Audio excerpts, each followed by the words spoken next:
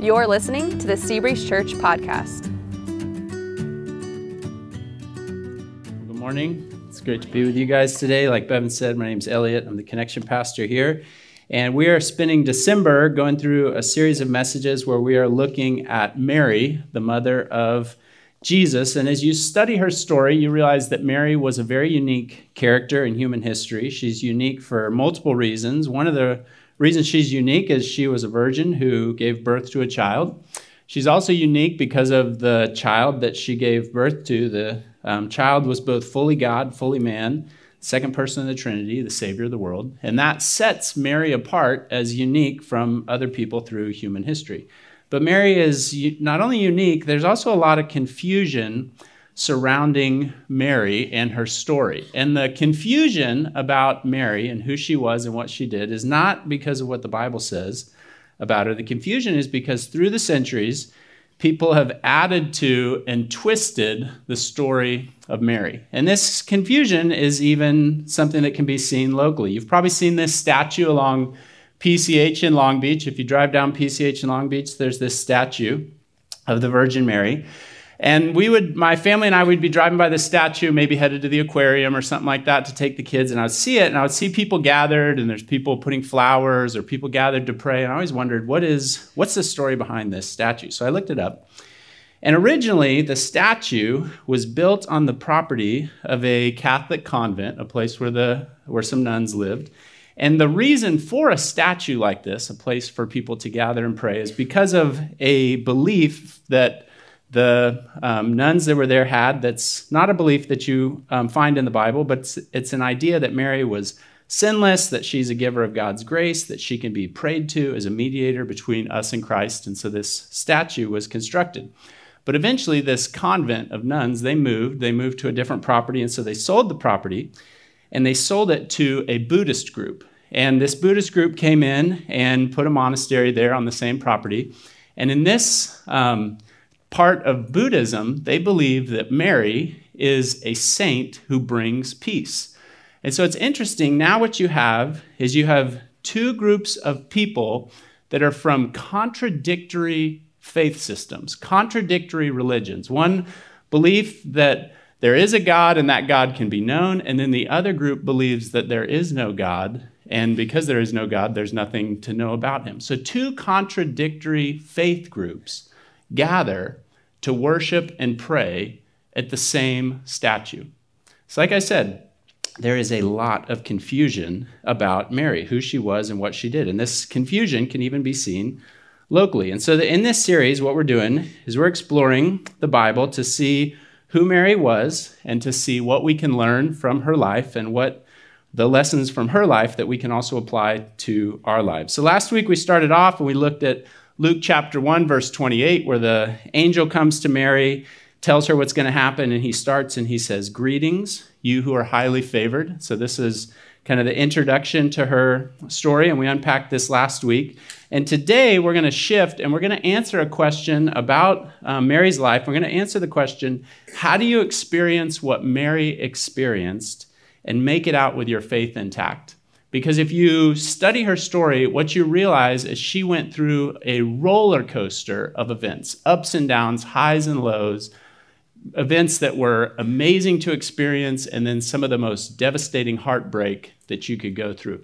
But she makes it out on the other side of all of this with her faith still intact. And so we're going to unpack this a little bit today and answer this question. And to help us answer this question, we're going to start by looking at two events around the nativity scene, two events that have to do with the birth of Jesus and also the arrival of the shepherds. And we're going to see kind of how Mary handled that situation and then identify some lessons that we can learn for ourselves. So we're going to start and look at the nativity scene. Now, with the nativity scene, we've all seen the classic Christmas cards where it's just this idyllic setting. I mean, he's glowing, the animals, some of the cards, the animals are smiling. You have this happy cow that's standing there or a donkey.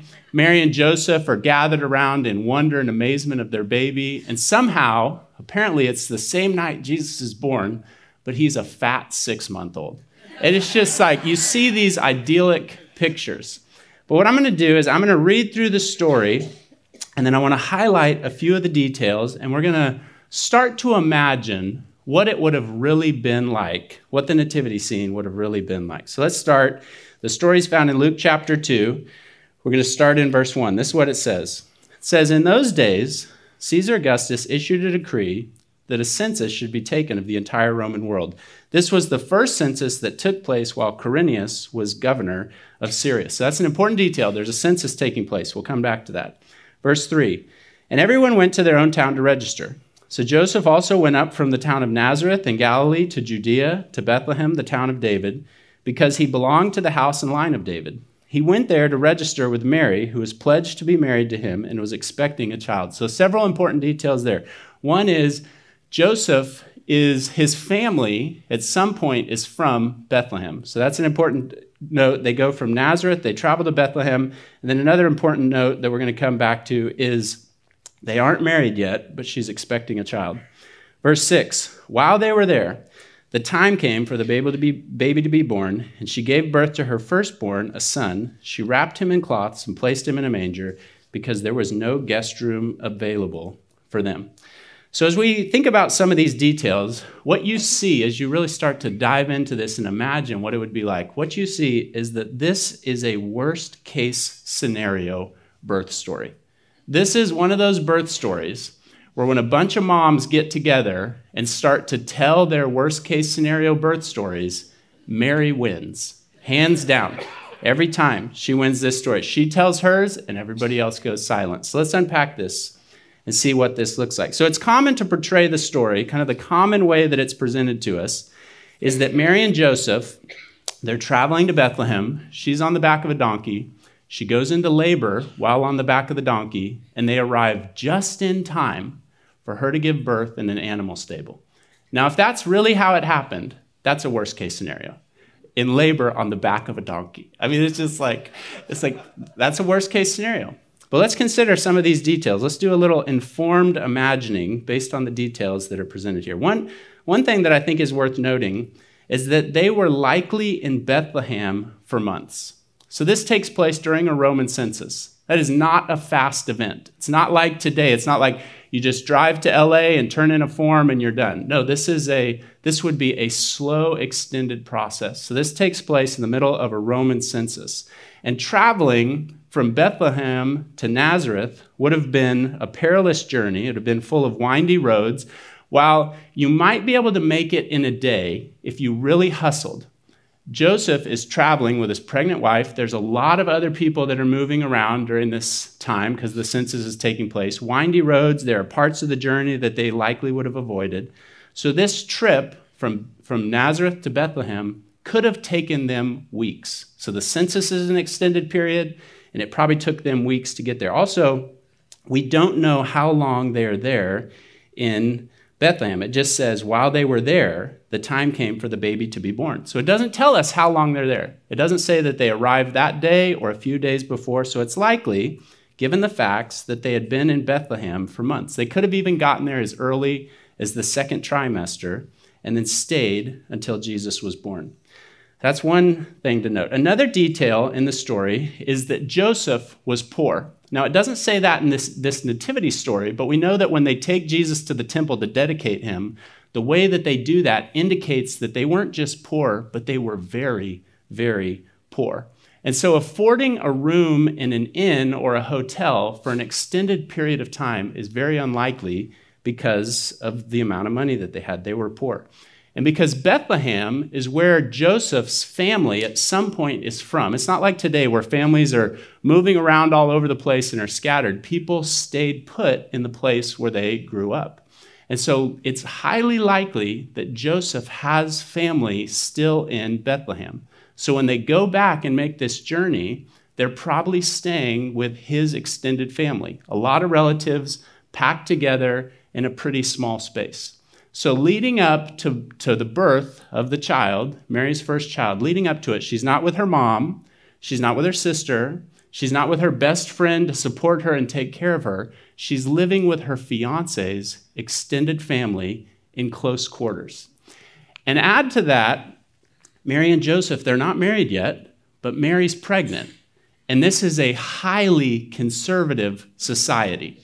So you can just kind of start to imagine, you're living with strangers in a strange place, you're unmarried, you're pregnant. You can just kind of start to imagine, they might not have directly said anything like, hey, would you tell me the story about the angel again? Right, yeah, okay. I mean, they might not have done that, but you can imagine some of the passive-aggressive, the comments, the looks. You can just kind of start to imagine some of the tension that they might have been living in as they're staying with his extended family leading up to the birth of Jesus. So again, whether it happened like we commonly think of it, while she's riding a donkey, she goes into labor only to arrive just in time, or whether she's staying with her extended family for an extended period of time, going through the challenges of those relationships, strangers in a strange place, again, this is a really, really hard picture that the Bible's painting leading up to the birth of Jesus.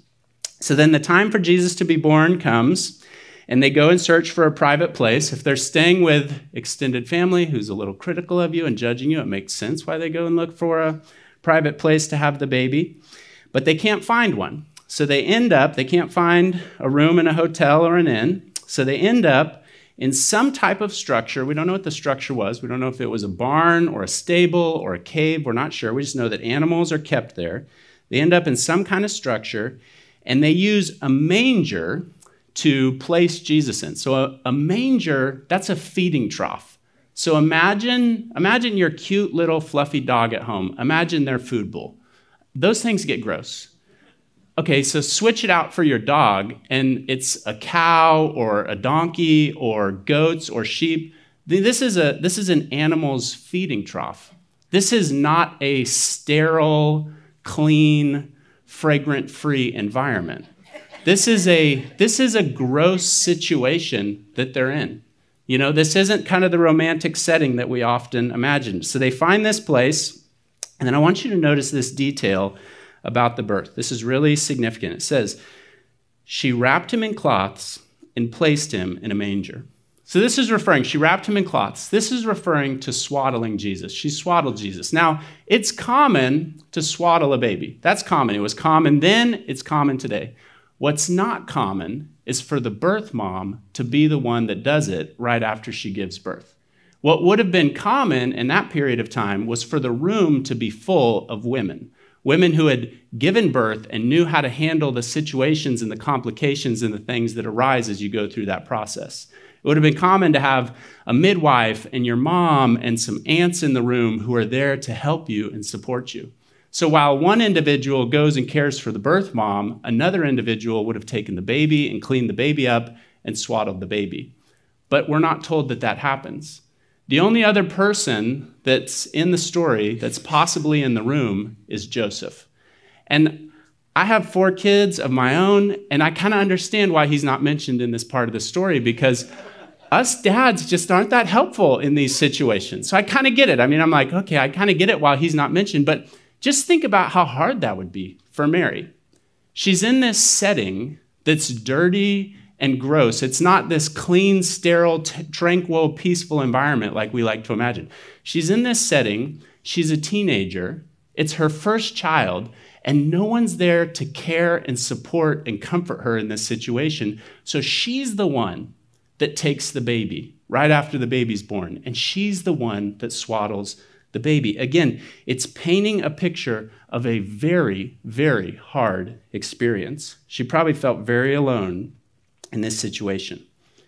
But then another really hard thing happens. So it's not enough at this point. Something else happens. We're told about a group of shepherds that show up.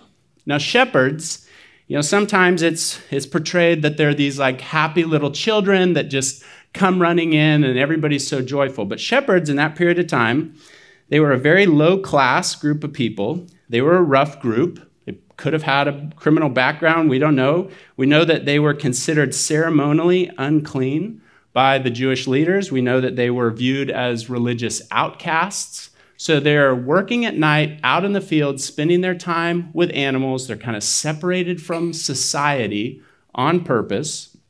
And this group that's out in the field, this is what happens. Luke chapter 2, starting in verse 9, it says, "An angel of the Lord appeared to them, and the glory of the Lord shone around them, and they were terrified. But the angel said to them, "Do not be afraid. I bring you good news that will cause great joy for all the people. Today in the town of David, a Savior has been born to you. He is the Messiah, the Lord." Today in the town of David. So we don't know, again, we don't know the timing. We don't know, was Jesus born at 10 o'clock and this happens at 2 a.m.? We don't know the timing, but it's within the first day. It's today. So Jesus isn't just a newborn like 3 weeks ago. Jesus is a newborn. I mean, like, he was just born, okay? So he's just born. The angel shows up to the shepherds, says, "Hey, this all happened. Go off and see." Skipping ahead to verse 16, so they, the shepherds, they hurried off and they found Mary and Joseph and the baby who was lying in the manger. Now, this is comical if you think about these details. So if you're a first-time parent, especially a first-time parent, you have this newborn baby. It's within the first 24 hours, probably a shorter amount of time than that. It's within the first day. What do you do with your newborn baby? You hold it. I mean, that baby's born, you're holding that baby. You're passing that baby back and forth. Mom holds the baby for a little bit, then dad holds the baby for a little bit, then you pass the baby back to mom for a little bit. If you have a newborn, especially within the first day, the only time that we put our newborns down, let's say in a bassinet, for them it's this feeding trough, the only time we put them down is when we want to get some rest. So Mary is probably recovering, Joseph is resting, and who are their first guests? Is it her mom coming in? "Oh, I'm coming to save the day and help you"? Is it her best friend who's like, "You get some rest, I'm going to take care of the baby"? No, it's a ragtag group of outsiders. The last group of people you would want to see. And just personalize this for a second. How would you respond in that situation? I don't think I would respond very well. I think I'd probably have some words and probably be like, "What are you guys doing? Get out of here. Go find somewhere else. You got the wrong place." That's probably what I would do. Look what Mary does. Verse 19, chapter 2. But Mary treasured up all these things and pondered them in her heart. This is amazing. She just went through a worst-case scenario birth story. She's using an animal's feeding trough as a bassinet. The first people that visit her are a bunch of smelly, stinky, outsider shepherds. And instead of getting angry, instead of complaining, instead of blaming Joseph, "Come on, you should have planned better. Like, this is where we are. This is how we're starting this off." Instead of blaming Joseph, what does she do? She treasured up these things and pondered them in her heart. Another way of saying that is she spent time wondering what God was up to. Not like, she's not criticizing God. She's not sitting there like, "God, what in the world are you doing?" Out of wonder, she's storing these things up saying, "I wonder what God's going to do. I wonder what he's doing in this situation. I wonder how this is going to be part of his bigger plan." Again, you read through this story and you pay attention to the details. This is amazing. And as you study her life, you realize that she faced much harder trials than this. And again, she went through really difficult, painful, challenging things. And her faith, it stayed intact. And it wasn't because she was sinless. It wasn't because she was somehow unique and separated and had some gift that made her impervious to anything like this. No, she was an ordinary human being just like you and me. And you see that as you read through her story. The story makes it very clear that that's the case. So what is it that you and I can learn from Mary based on what she went through that'll help us go through the challenges that we experience in life? Here's a few things that we can learn from Mary. Here's two things that Mary knew. The first thing is Mary knew her life was part of a bigger story. This is really important and helped her go through a lot of different stuff in life. She knew her life was part of a bigger story. She knew her life found meaning in the context of God's story. And we know this. We know that she knew her life was part of a bigger story because of a song that Mary wrote. And we looked at part of this song last week, and we're going to unpack a different element of it today. But I want to start reading it. It starts in Luke chapter 1, starting in verse 46. This is what Mary says.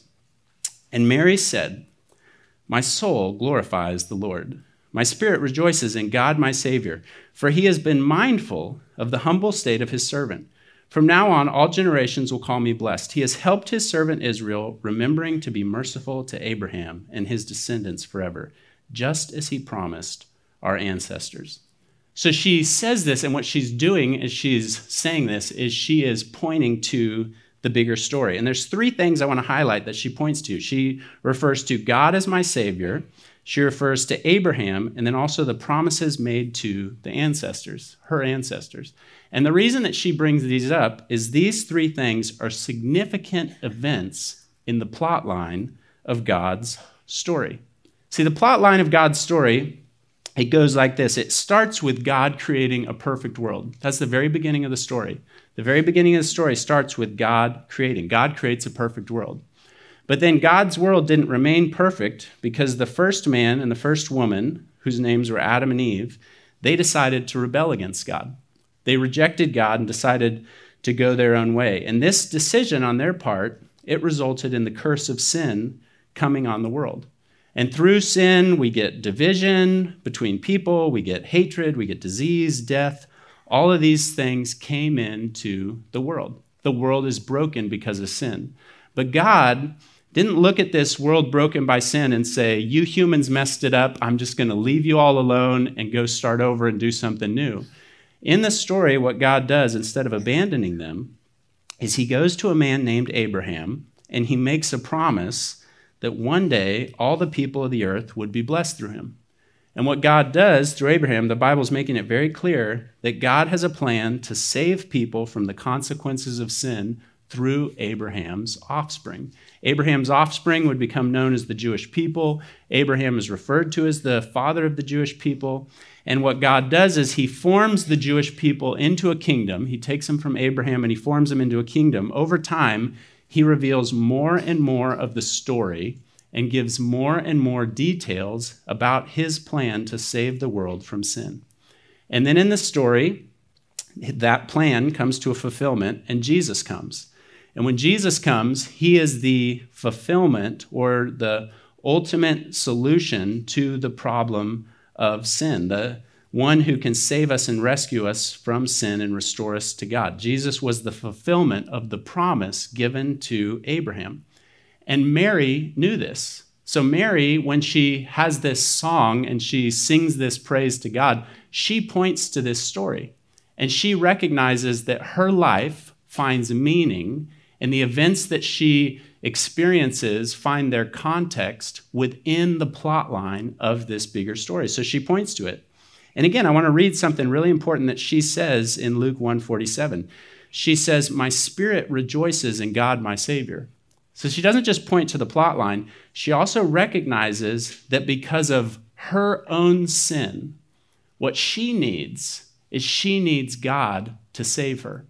And she recognizes that this child that she's carrying is going to be the one ultimately who saves her. She's aware of this. She's aware of the plot line. She's aware of what she's done. She's aware of her need for God to be the one to save her. And so it's within the context of this bigger story that Mary starts to make sense of the experiences she has and the ups and downs that she goes through. Again, knowing the bigger story helped give her life context. The thing is, you and I are part of the same story. For you and I, our life finds meaning and its context in the bigger story. Your life is not just defined by the experiences that you're having right now. The experiences you're having now and the things that you're going through, the ups and the downs, find their context and find clarity as you start to understand the bigger story. As you start to understand the plot line, the themes, the key events that have taken place. As you start to make sense of this, similar to Mary, life starts to make more sense. And a theme that you find in this story, a main theme in the story, is that in the midst of a world broken by sin, what God is doing is he's saving people through Jesus. This is a theme of the story. In the midst of a world broken by sin, broken all the way back at the very beginning, God is saving people through Jesus. Mary recognized this theme. She saw this theme. Now, for me, one of the ways that I get in trouble as I go through life is I try to add themes to the story. I try to write my own theme into the story. I know a main theme of the story is, in the midst of a world broken by sin, God is saving people through Jesus. I know that's a main theme in the story, but then I try to add my own themes. The most common theme that I add to the story is that life is about being happy. That's the most common theme I add to the story. I kind of, sometimes without even thinking through it, I start to just write this theme into the story and say, well, life's really about me being happy. And this could look a lot of different ways. I mean, maybe, this looks like the American dream. Maybe it looks like, the theme of the story is getting the American dream. The perfect marriage, the perfect kids, the perfect career, the perfect house. The theme of the story, the focus of the story, where the energy should be devoted, the thing you should live for is this. Sometimes I start to think that. Other times I start to think that the theme of the story is just acquiring a lot of toys, getting a lot of stuff, big fancy house, lots of cars. What could you add to this picture? It's missing a boat for sure, Could use, an RV, but not just any RV, one of those, overlander, massive, like FC650 or whatever, It's like $1 million RV. What else could you add to it? I start to live like, well, that's the theme of the story. The theme is me just adding a ton of fun stuff. And there's other times that I start to think the theme of the story is that I should be healthy and pain-free. It's kind of like this quote, aging is for people who don't know better. It's a ridiculous quote. It really is, It's such a ridiculous quote. But what's interesting is for me, when I get sick, when I have unexplainable pain, when I have, a nagging injury from when I was younger starts to come and creep in and impact my life, suddenly I'm surprised, I'm discouraged, what in the world's going on in this situation? It throws me off. And it's because I didn't say it out loud. I didn't say, hey, life is about being as healthy and fit and feeling good as long as possible. I didn't say that out loud, but just kind of in my heart, I started to write that theme into the story. And then whenever I experience anything that goes against that theme, suddenly it's like the rails come off and I'm a wreck. What I've learned is adding themes to the story gets me in trouble because I'm not the author of the story. I don't get to write the themes. God's the one who sets the main theme. And what I've also learned is instead of trying to write my own themes into the story, if I'll live for what he says the theme is, life goes so much better. So if he says the main theme, Elliot, it's not about you being happy. It's not about the American dream. It's not about acquiring all these things. It's not about being fit and healthy and trying to live as long as possible. The main theme of the story is that in a world broken by sin, God is saving people. If I'll live for that and let that be the theme that informs how I live, life goes so much better as you go through the story. Mary saw her life in the context of a bigger story, and it helped her again and again make sense of her experiences. It's the same for us. As we go through life, it's important to remember the plot line and the main themes of the story. Another thing that is really important, it's important to know where we are in the story. The location of where you are in the story is really important. And for you and me, our lives are somewhere between the beginning of the story and the end of the story. We know the beginning of the story. We know how it starts. We know some of the key events that have taken place throughout the story. We know that Jesus has already come. And we know how the story is going to end. We know that for those who have made a decision to follow Jesus and turn to him in repentance, we know that the story doesn't end here and now, but the story ends with eternity in heaven with God. So we know the beginning, we know some key events, and we know where it ends. But we're not at the beginning, we're not at the ending, and that means that for you and me, we're somewhere in the middle of the story. And the reality about living in the middle of a story is there are always unanswered questions. All kinds of questions based on experiences, ours, the experiences of others, our pain, our ups and downs, all kinds of questions that we live with that are unanswered questions. Here are some of the questions that we ask.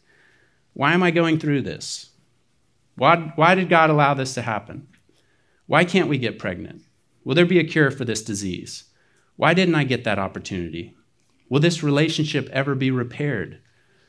Will they ever change? Are they in heaven? Question after question, unanswered questions that we live with. And living with questions like these, unanswered questions, it's not easy. And some of these questions can consume us. They can just consume our thoughts and consume our minds. They can shake our faith and they can keep us from moving forward. But it's important to know that as people who live in the middle of the story, we're going to have unanswered questions. And some of these questions that we have, these questions are not going to be answered until the end of the story. And that's what makes the next thing that Mary knew so important for us to know as well. The next thing that Mary knew is she knew the character of the author. She knew the character of the one who was writing the story. This is so important. It was important for her, and it's important for us.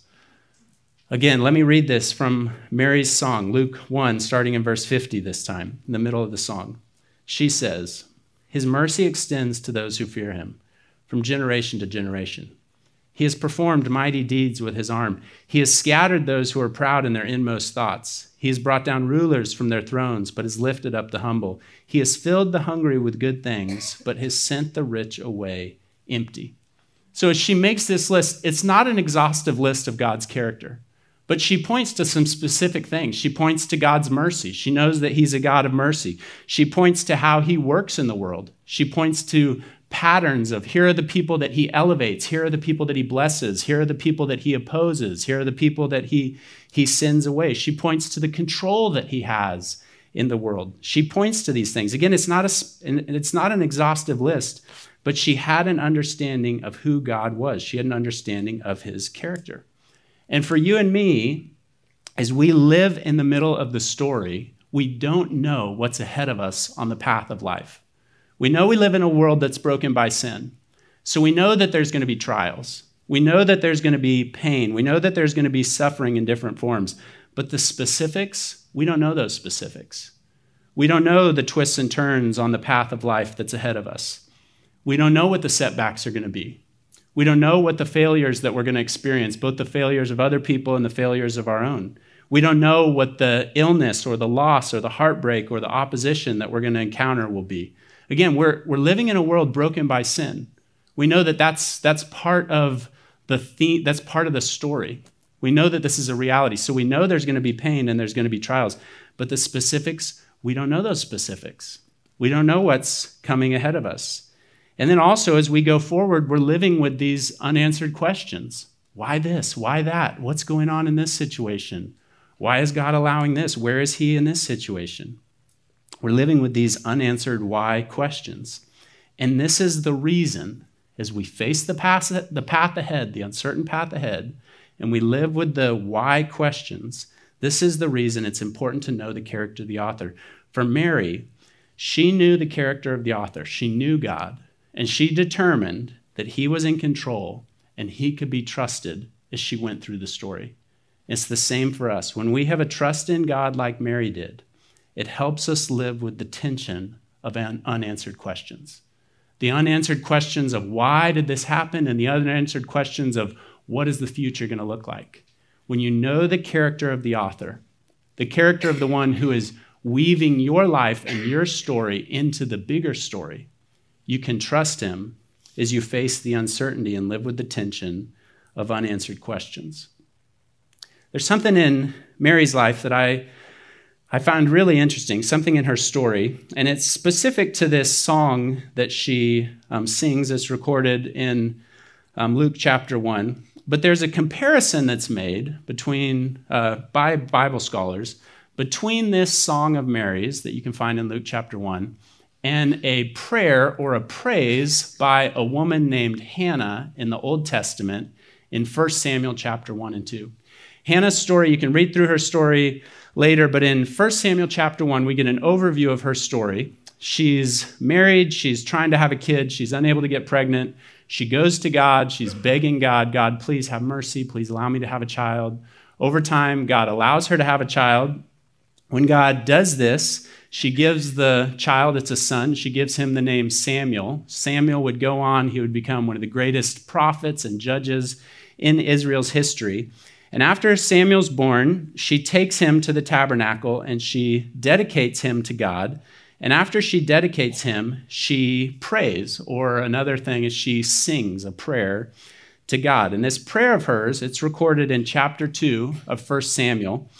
And there is an amazing amount of similarities between her song or her prayer and what Mary says in Luke chapter 1. If you put them on a piece of paper side by side, the first thing you would notice is Hannah's is longer, but outside of the number of words that she uses, the structure, what they focus on, the flow of thought, they start in one place and then they transition to another place and then they go from there to a third place. As you go through and you compare these two statements by these two women, they are almost identical. It's really, really fascinating how similar these two things are. And in the Bible, it doesn't say that, Mary got her idea from Hannah. That's never said. But what I think is if I have studied this and I've considered this, I think it's safe to say that as Mary was growing up, she spent time learning the stories of the people that had gone before her. If when she goes through the trials she goes through, if she's going to realize that her life is part of a bigger story and she knows the character of the author, it points to the fact that she had spent time as a young girl before she became a young woman learning God's story and learning about the people that had come before her in the story. And my guess is that Hannah, for Mary, was one of the people that was somewhat of a hero in God's story for Mary. And so as she faces an experience in life and she looks at the road ahead, she probably looked back and she thought, well, I know God's story because I've spent time learning it. And I know how he's come through again and again for people like Hannah and other people through the story. And so she looked at that and she concluded, well, if they could trust God then, if this is who he was, if this is his character and this is how he showed up, and we know that he doesn't change. So if this is who he was then Mary concluded that then in her situation, in what she was facing in her day, she concluded, well, if they could trust him then I can trust him in my situation. And she saw that just like their lives were part of a bigger story, my life is part of a bigger story. And just like they trusted the character of the author, I can trust the character of the author. So as I think about this, I think, what's the same for you and me today? Obviously our lives are very different. Mary's life and Hannah's life were very different. The situations were very different. But your and my lives are also part of the bigger story. And we can also know and come to trust the character of the author. It takes time. You've got to learn the story. That's one of the reasons that I try to start my day. I don't get it every day, but I try to start most days reading my Bible and praying. And what I'm doing is I'm going back and I'm refreshing myself and learning parts of the story. This is the bigger story that God's writing. These are the themes. These are the plot lines. These are the people that he's been at work in through the centuries. I'm familiarizing myself with the story, and then I'm learning more about the character of the author. I'm discovering the one who's weaving the story of my life into the bigger story. You and I have the same opportunity to do that with our lives. So that then when we face the ups and downs, the trials, just like Mary, it was hard, it was challenging, it did probably shake her faith, but she made it out with her faith intact. Same for you and me. As we go through the ups and downs, we can learn that our life is part of a bigger story, and we can learn that we can trust the character of the author. So I've got a couple next steps, 2 next steps that have to do with this. The first one is I'd encourage you to do an Advent reading plan. Advent is the time leading up to Christmas. So what I would do is I would go on the YouVersion Bible app. You can get there through the Seabreeze app. You just go on there. There's the button called Plans in the middle of the bottom of the screen. Click that and look up an Advent reading plan. Get to know the story. The second next step that I would challenge you to do is attend every Sunday for the next 3 months. I didn't say 3 weeks. I said 3 months. Every Sunday, prioritize coming to church. Because what you're going to find if you prioritize coming to this gathering is between interacting with people, between services, the songs that we sing. The songs are very strategic. Between the songs that we sing, the message that you hear, what's going to happen for you? You're going to gain more clarity on the role God wants you to play in the story. And you're going to start to see how your life fits in the bigger themes of the story. And then you're also going to connect with other people that are living in that story. So I'd encourage you, for the next 3 months, make church attendance here at Seabreeze a priority. Let's pray. Father God, I thank you that from the very beginning you've had a plan. And I thank you that as we go through Christmas and the Christmas season, we get to see and be reminded of that plan. And I thank you that through studying the life of Mary, we get to, again, be reminded of this plan that you've had from the very beginning.